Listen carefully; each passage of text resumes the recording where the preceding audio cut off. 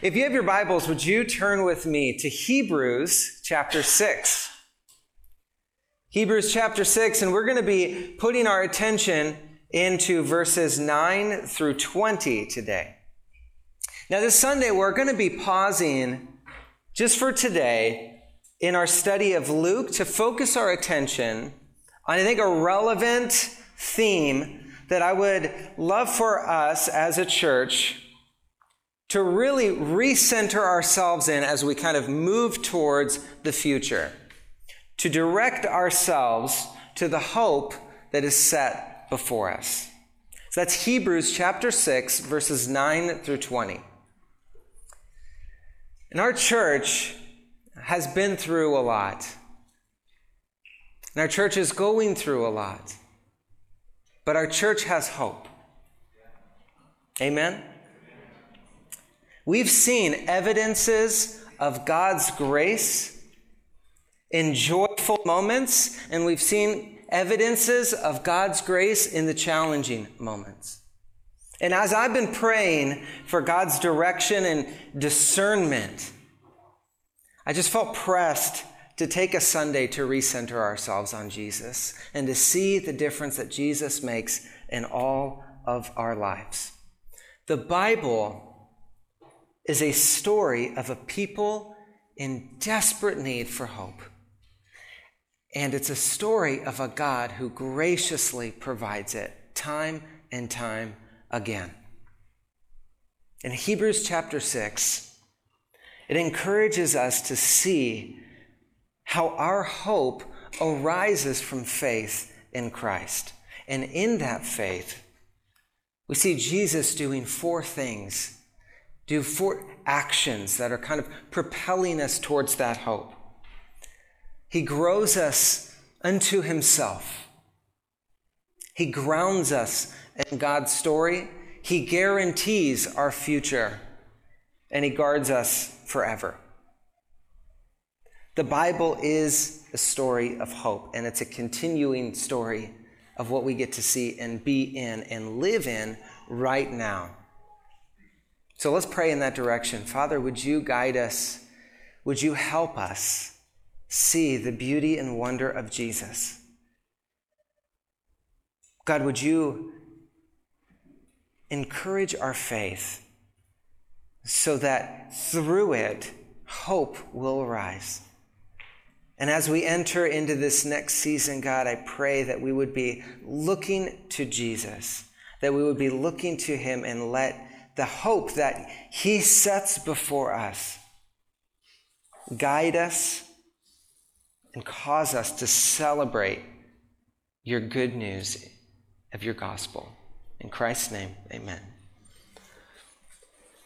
So when it comes to Hebrews, it's kind of a random, one of those random epistles that we haven't really been in. And we don't really know who the author of Hebrews even is. Kind of debated among different people, but the author of Hebrews really wanted to press a couple of themes. One of them is this theme of hope, and particularly he didn't want his readers to fall away from that hope that they have, because life can be really hard, right? You guys feel me? Life can be really hard. It's difficult. There are seasons of overwhelm. There are seasons of challenges, of trials. And it's a tempting reaction to become indifferent and become lazy in what we see all around us. And that can lead to a belief and a practice of hopelessness. This is what Hebrews wants to fight against, right? This is what God wants to prevent.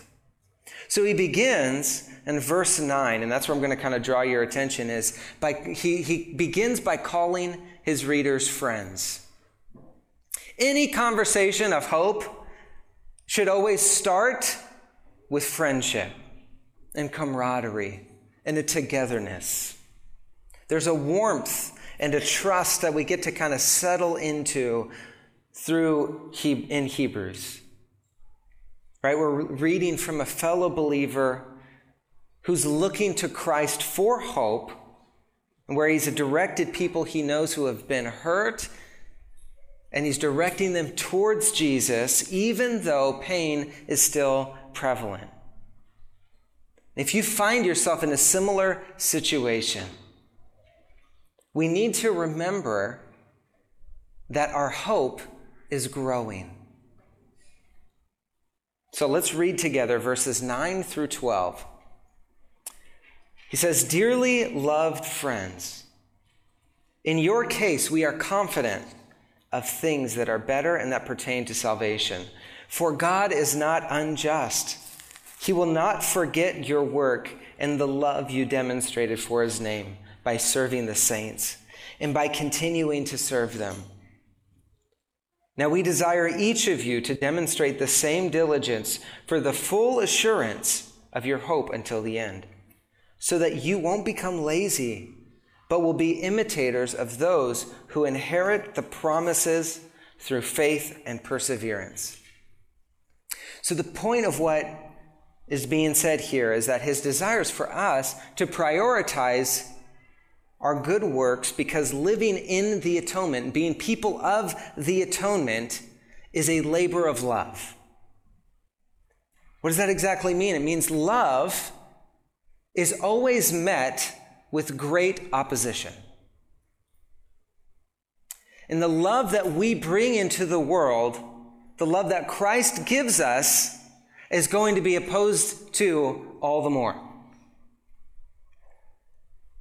So that means the works that we do are going to be tough sometimes. The works that we do are going to bring in trials. But it's the love that Christ gives us that continues that growing hope within us. And when I was reading this passage, I just thought to myself, I want that. How do I get that? I don't know if you're there. If you want that, I hope you do. But how do we get that? I think there's two things that we can two ways to get us there. The first, when we think about good works, and we think about working towards love, to this labor of love together, is we need to passionately work towards each other's spiritual growth. We need to passionately work towards each other's spiritual growth. I remember I had this 8th grade teacher, and her name was Mrs. Blizzard, which is a cool name.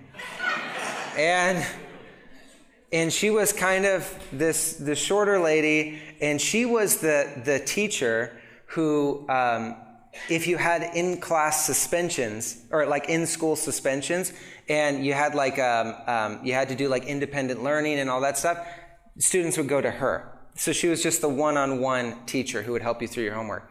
And 8th grade was a rough year for Mark. I had four in-school suspensions that year. I was going through kind of a hard time, and my grades were definitely portraying that. Particularly my math classes. I just am really bad with math. Mrs. Blizzard, she had like a passion for my success. She had a zeal to her. She would like walk the halls with authority. She would like go and find you and like bring you into your one little suspension cubicle thing that you were kind of tied in. But she would always stay, and she was always there. It was awesome to see her. And she would take whatever kind of thing she was going through, and she would let that drive it into the passion for her students. Like one time she comes up to me and she goes, "Mark, let's go do some math." And she's like, "Had a bad day this morning. I found a rat in my toilet from my cat dropping it in there. You are going to succeed." And she's like taking it. It was just really funny. It's like, what? And then you go and she would do that. And she would just have this zeal and this passion. And she carried that through. And in 8th grade, when I finished, in 9th grade, she would continue to follow and like check up on me. In my math classes, one time I was zoning out and I heard a tapping on the glass window. And you guys remember those doors and there's only the one little window? She was kind of like small, so you could just see her hair. And she's like tapping. She's like, "Come out here. Are you zoning out?" She was awesome. It was awesome. Friends, how are we zealous like that for one another? I want us to be. I want the challenges of our lives to fuel passionate discipleship. I want those challenging moments, the things that we have, the rats in the toilet, whatever you want to call it, those moments to drive a love for one another. We can be zealous over each other's spiritual success, our spiritual growth. And that's an encouragement that I see in the church, and that's an encouragement that the church needs and continues to need to strive towards, to see disciples passionate about each other's growth. Good works always involve serving one another and being served by one another. Living out the atonement means serving with the same passion Jesus had for us. What's the second way that we can love one another and that we can see hope growing in each other? The second is that our love must break barriers in word and in deed. We need both. We need both of them. We need words. We need deeds. But both saturate Seattle with gospel light. But that can be tough, right? That can be tough for a couple of different reasons. For one, in our time in history, we have a real challenge. A real personal challenge, which is all of our spiritual growth has become so individualized. So you're kind of sitting in a culture that feels threatened, and if you go too deep, right? If you talk about spiritual growth and are trying to persist someone to change, even if that change is rooted in truth, it can still feel like an attack. The second thing, people are scary sometimes. You and I know this. People can be scary. So you don't want to be too pushy. You also have some cultural challenges going on. What does Jesus say to that? He says, yeah, every culture has a problem, has something that is going to be difficult. But love breaks those barriers. Love is what breaks those barriers, and that love is first seen in the reflection of the church. When people are loving, when the church is loving one another and using that to go out and to love our neighbors. Matthew 5:16, it says, "Let your light shine before others so that they may see your good works and give glory to your Father in heaven."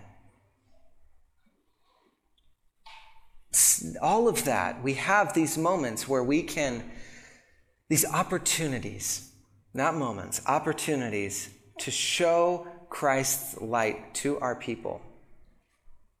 And for us as the church, it's an even deeper encouragement because we get to see our hope growing. Jesus does not grow us towards indifference. Jesus does not grow us towards indifference, and he doesn't grow us to be more lazy. Jesus grows us towards a deeper love for one another and grows us towards God's purposes. Amen? Philippians 2, verse 13, it says, "For it is God who is working in you both to will and to work according to his good purpose." Serve the saints with diligence as Hebrews says, as imitators of those who inherit the promises through faith and perseverance. That is where hope grows. But that's also where our hope is grounded. So let's read verses 13 through 16 together, where we look at our hope being grounded. It says, "For when God made a promise to Abraham, since he had no one greater to swear by, he swore by himself. 'I will indeed bless you, and I will greatly multiply you.' And so, after waiting patiently, Abraham obtained the promise. For people swear by something greater than themselves, and for them a confirming oath ends every dispute." So our hope is grounded in the promise made to Abraham and fulfilled once and for all in Christ. The story that we've been swept up into starts with God, and as the Bible tells us, ends with God. To be found in God's story is to be found in the gospel. And not only is God's grand narrative that we find ourselves swept up in a historical message, and even a gospel message, it's a personal message. No one has any more reason to be insecure over their life and direction and purpose than Abraham. Abraham had all the reason to lead with insecurity. Abraham had all the reason to punt his decision-making to do the thing that he saw in front of him. Abraham had every reason to develop and to act on a horizontal hope, not a vertical hope. But Abraham's hope wasn't found in himself, in his position, in his power, but God's. His hope was grounded in God's story. Friends, that's our story. Our story is grounded in God's covenant promises. Jesus grounds us into God's story. So what does that mean then? It means that if you're in distress, your story is grounded in Jesus. If you're frustrated or hurt, your story is grounded with Jesus. If you're tempted to find momentary meaning in something you see, your story is grounded with Jesus. God made his promise unto himself to tell us his promises are in every way sufficient for believers. They're sufficient in every way against all temptations, against all trials, against all fears. So hope will arise from faith in Christ. That means that we get to look at the scriptures and we get to see ourselves wrapped into that story. It means that we can read with the psalmist in Psalm 31. We can say, "Be gracious to me, Lord, because I am in distress. My eyes are worn out from frustration. My whole being as well. Indeed, my life is consumed with grief and my years with groaning. My strength has failed because of my iniquity, and my bones waste away." But we can also say with that psalmist, "But I trust in you, Lord." I want you to feel that, church. Feel that.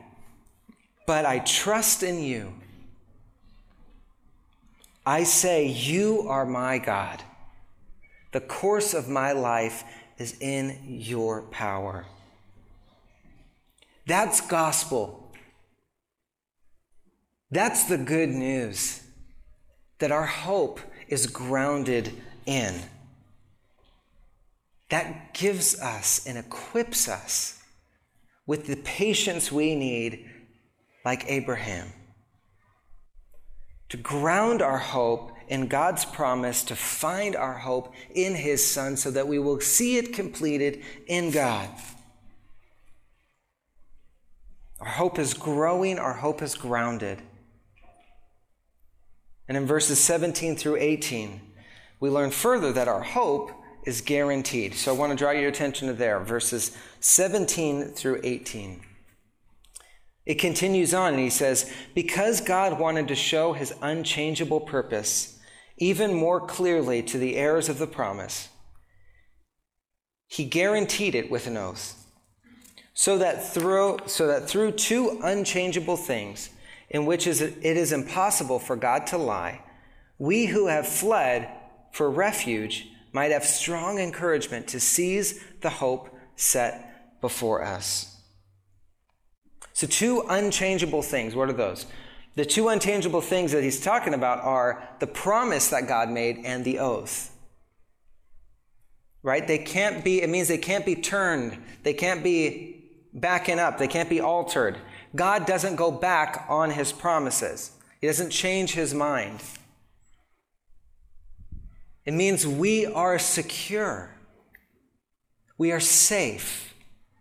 And our security is not in our never letting go of God, but in his never letting go of us. Our security is not in our never letting go of God. That happens. But in his never letting go of us. It is God who made the promise and swore to it by himself, to himself. The hope set before us is Jesus. Jesus has guaranteed our hope because Jesus guarantees our future. Whatever circumstance may come, there are two guaranteed realities for those in Christ, for the church. One, we are secure and taken hold of by God. And two, no matter what kind of storm arises throughout our lives, we will always be able to take hold of Jesus. So do you see that dynamic? God is always taking hold of us, and we are always able to take hold of Jesus. So in every storm, in every season, in every trial, Jesus will be there. And in every season, in every moment, in every trial, when we feel the most alone that we've ever felt, God has sworn he is there. And that hope is guaranteed to continue on through the rest of eternity. That's amazing. That's amazing, and that's going to be attacked from every angle that you can imagine. Because love is always met with opposition. I like what John Owen says about this. He says, our souls are exposed to storms, which is a stress of spiritual dangers, of persecutions, afflictions, temptations, fears, sins, death. He says etc., but I feel like that covers so much of, I don't know what else you could say. And these dangers, sometimes they come with violence. And in their own nature, to ruin and destruction. But our anchor is hope. And it will not fail. It is safe. It is steadfast. Our hope is guaranteed, friends.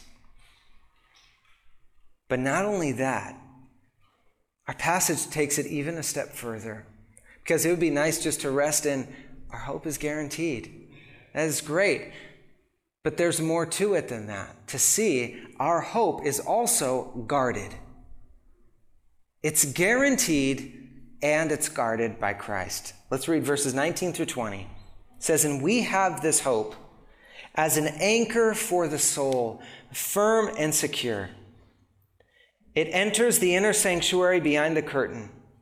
Jesus has entered there on our behalf as a forerunner because he has become a high priest forever according to the order of Melchizedek.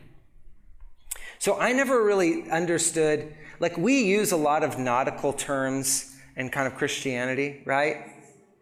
It's kind of everywhere. And if you didn't notice it, get ready. You'll see it, hopefully.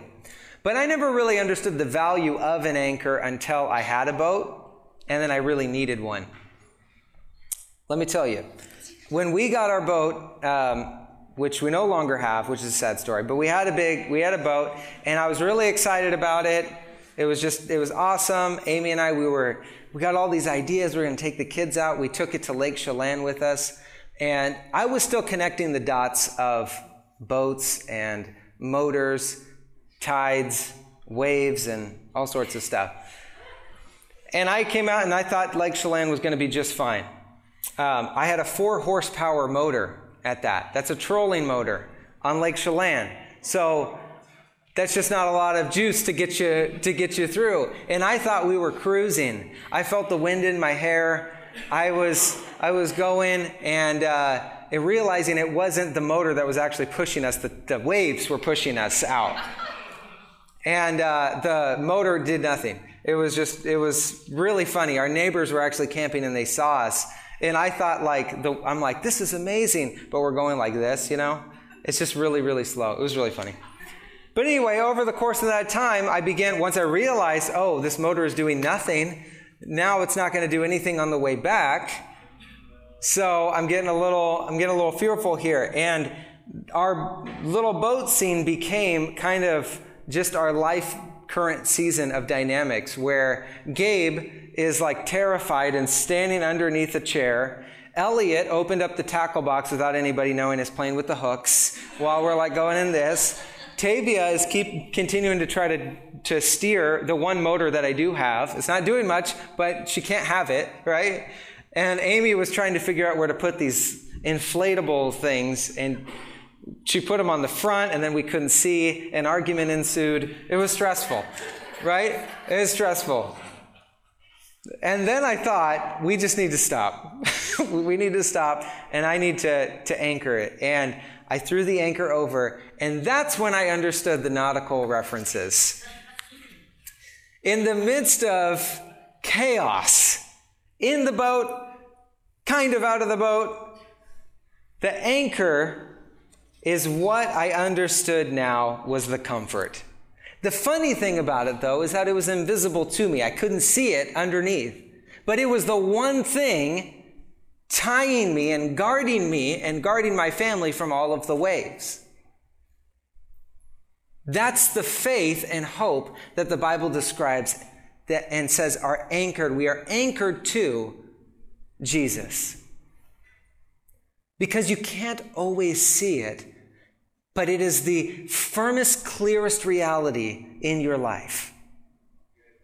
It is the thing holding you, tethering you to God's goodness, to His grace, to His mercy.